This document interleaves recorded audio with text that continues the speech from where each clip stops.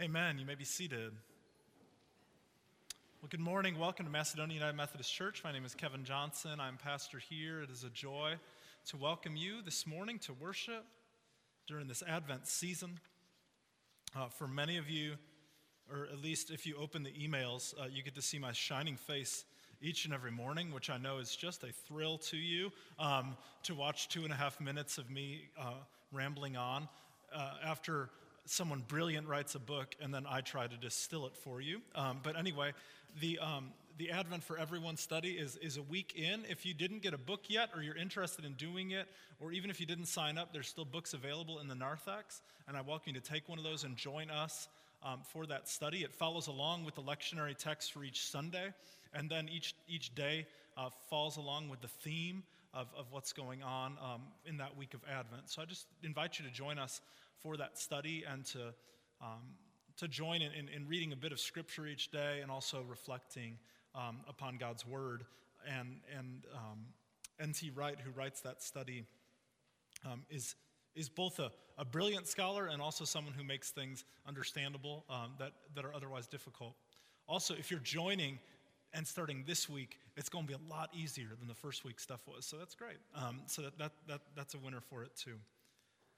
This morning, we're going to be in week 2 of Advent is always John the Baptist week. And so we're going to be hearing of John the Baptist this morning from the Gospel of Matthew, starting in chapter 3.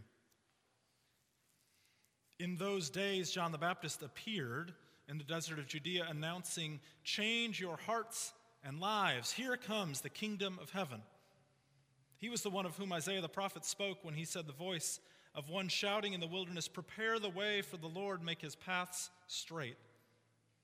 John wore clothes made of camel's hair with a leather belt around his waist. He ate locusts and wild honey. People from Jerusalem, throughout Judea, and all around the Jordan River came to him. As they confessed their sins, he baptized them in the Jordan River. Many Pharisees and Sadducees came to be baptized by John. He said to them, "You children of snakes! Who warned you to escape from the angry judgment that is coming soon? Produce fruit that shows you have changed your hearts and lives, and don't even think about saying to yourselves, 'Abraham is our father.' I tell you that God is able to raise up Abraham's children from these stones. The axe is already at the root of the trees. Therefore, every tree that doesn't produce good fruit will be chopped down and tossed into the fire. I baptize with water those of you who have changed your hearts and lives. The one who is coming after me is stronger than I am. I'm not worthy to carry his sandals. He will baptize you with the Holy Spirit and with fire. The shovel he uses to sift the wheat from the husks is in his hands. He will clean out his threshing area and bring the wheat into his barn. But he will burn the husks with a fire that can't be put out." Friends, this is the word of God for us, the people of God. Thanks be to God. Let us pray. O Lord, let the words of my mouth and the thoughts and meditations of all of our hearts be pleasing in your sight, for you, O Lord, are our rock and our Redeemer. Amen. I forgot how fun it is to read a message about being children of snakes to the congregation. So sorry. Thanks for letting me. I remember in high school, they had us read Jonathan Edwards' famous sermon, "Sinners in the Hands of an Angry God," which is a terrifying text, but it was really fun to preach that out loud in class my sophomore year of high school. So anyway, John the Baptist's message, it begins with these words, "In those days," is how Matthew begins this text. In those days is a pronouncement in the Bible that we are about to enter into an epic story. In those days is how someone would know that a prophet's story was being told. In those days is how we encounter Elijah wandering along the Wadi River. In those days, Isaiah had a vision of the Lord seated on the throne with the train of his robe filling the temple. And when I read this passage for today in this week, it seems like John the Baptist is literally picked up and dropped onto the scene, like he just appears in the middle of the desert. He's a little bit wild and eccentric. He wasn't raised to be this wild man. His dad was a priest in the temple. But in Matthew's gospel, this is the first mention of John the Baptist. His birth isn't foretold. Mary doesn't go and visit Elizabeth like she does in Luke. Instead, John the Baptist appears on the scene in those days and announces, change your hearts and lives. Here comes the kingdom of heaven. Now, the translation, change your hearts and lives, is really of one singular word in the Greek, which is often translated repent. We just don't use that word very much in English today. I doubt that you use the word repent often in your daily life and existence. So change your hearts and lives helps define it for us. I believe that what John the Baptist is saying is that in order to receive the king, we must change. In order to receive the king, we must change. This is why he's out in the wilderness proclaiming the message from Isaiah to prepare the way for the Lord, make his path straight. In the devotional reading for today in Advent for Everyone, N.T. Wright describes what preparing the way and making a roadway for God might look like. He describes a motorcade that comes into town for a king or a president. You've seen those motorcades come in, right? The motorcycles begin with their lights blaring, followed by the black cars, their SUVs, the security detail, and finally by that leader's car. The way has been marked and planned, right? Roads have been blocked leading up to that way, all ready to receive the king. But here John the Baptist is out in the wilderness where there are not any roadways. And what he is saying is that the people of Israel better make a roadway for the king. They better start getting it dug out and making it straight so the king has a good way to enter. The issue, however, is that the people were not ready for the king to come, even the most devout people. In fact, John the Baptist makes clear that some of the people considered most religious, who would have been voted closest to God in their high school directory, they have the most work to do. For in order to receive the king, John declares that we must change, which sounds easy for us, but the problem is this: changing is hard. Oh, we think that we can change and that we are so different until we realize that all the ways that we are like our parents, until we see those old habits that we have dying hard. And John lays out his message of change to the religious leaders.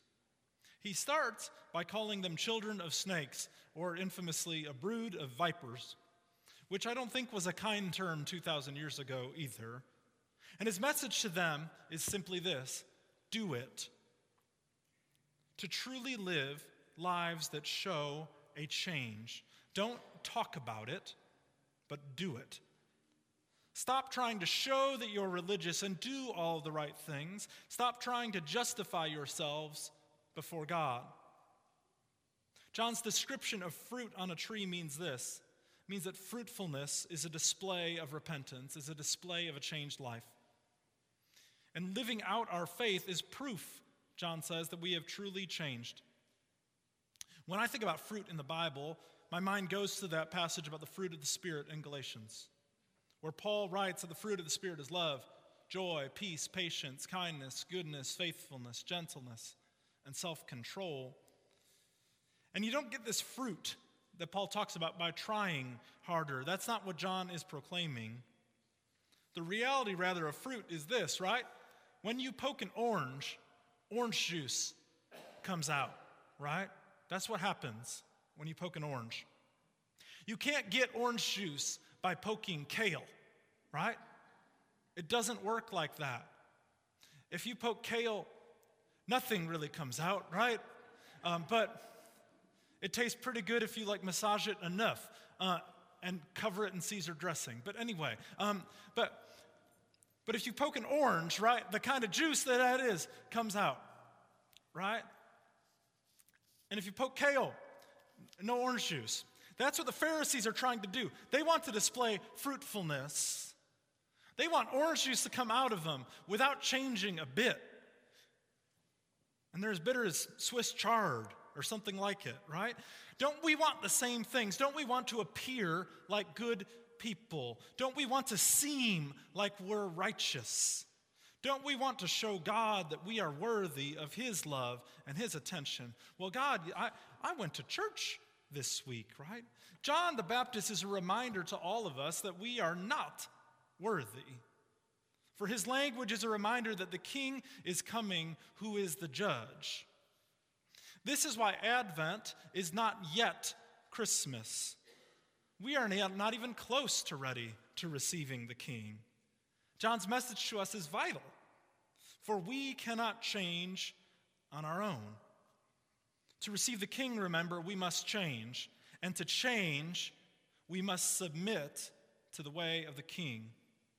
To change, we must submit. Ew. We hate that word, submit. It has awful connotations for us of slavery, of sexism, of domination. And those are all misuses and abuses of power. But in order to change to the way of the king, we have to submit to the rule of the king.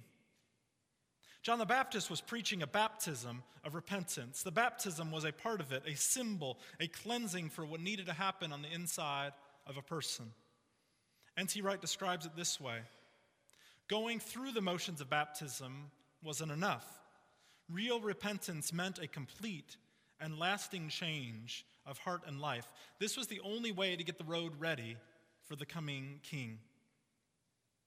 I find it interesting that crowds were flocking to this out-of-the-way place in the wilderness in order to hear John the Baptist's message. It's kind of strange.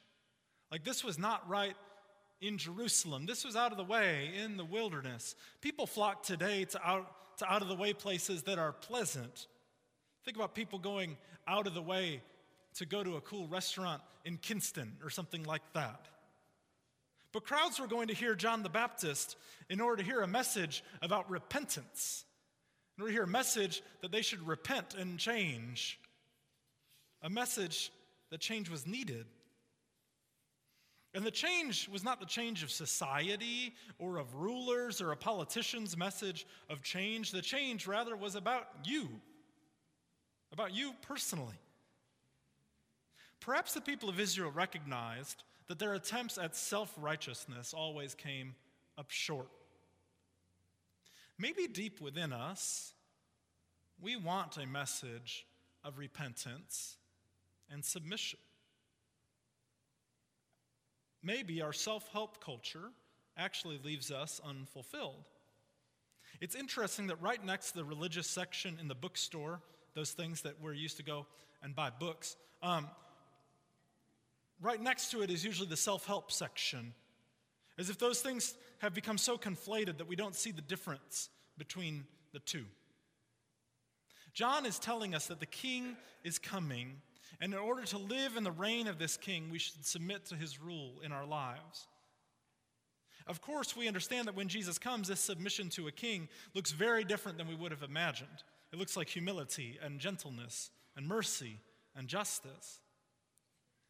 What's interesting is that John comes announcing that this king and judge is coming. He is warning and preparing the people to receive the king. And when the king arrives on the scene, his message is identical to John the Baptist. In fact, Jesus' first words of ministry in Matthew, in chapter 4:17, just a page later, are these: change your hearts and lives. Here comes the kingdom of heaven.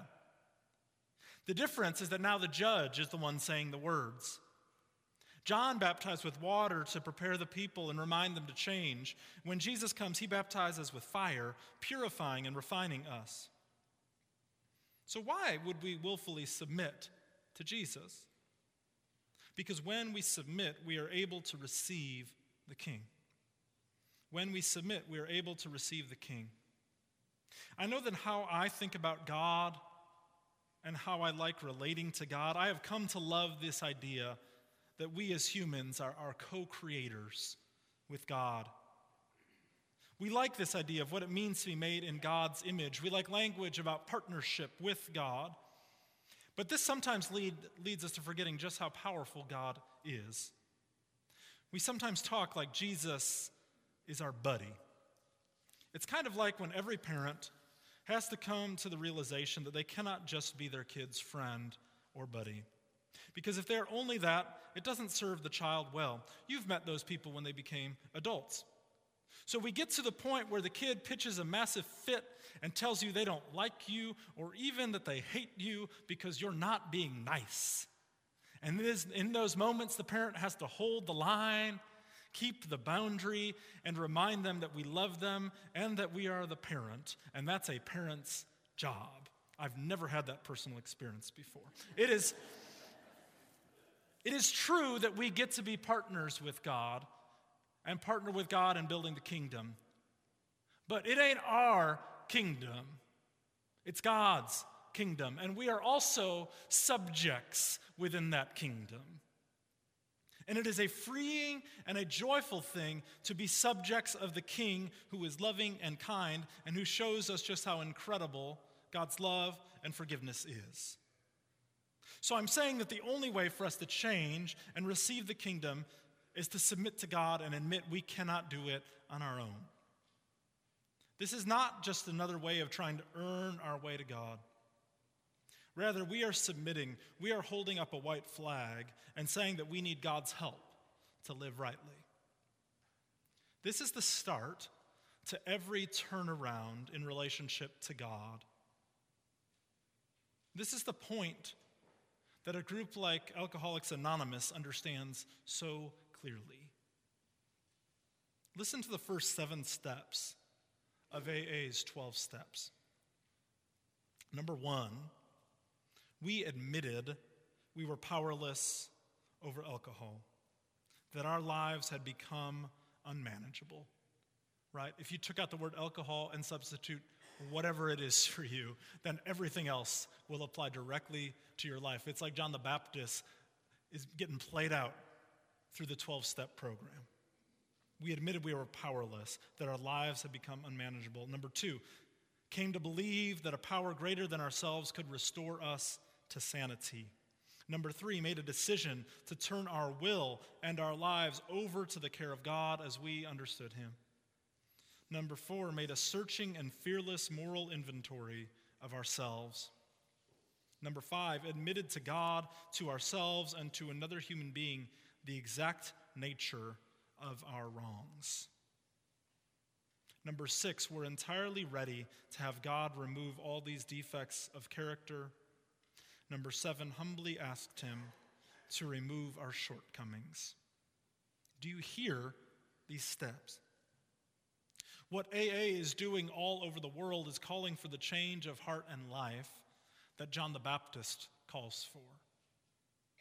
We all need to be schooled in the 12 steps.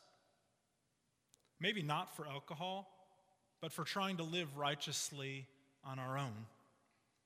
This is the change that John the Baptist is calling for, a change that admits that we cannot do it all on our own. The Pharisees, all throughout Jesus' ministry, are going to try and prove that they can do it all on their own. And all the while, they are focusing on the wrong thing. The king is in their midst, literally, and they don't want to submit to the king's way. The Messiah has come and they cannot see it. Instead, they call for his death. Here comes the kingdom of heaven. What a thrill, what a delight. Jesus is going to bring it into our very midst. Friends, let us prepare our hearts and submit our lives to the King so that we can live in his way and that we might recognize him when he comes. In the name of the Father, and the Son, and the Holy Spirit. Amen.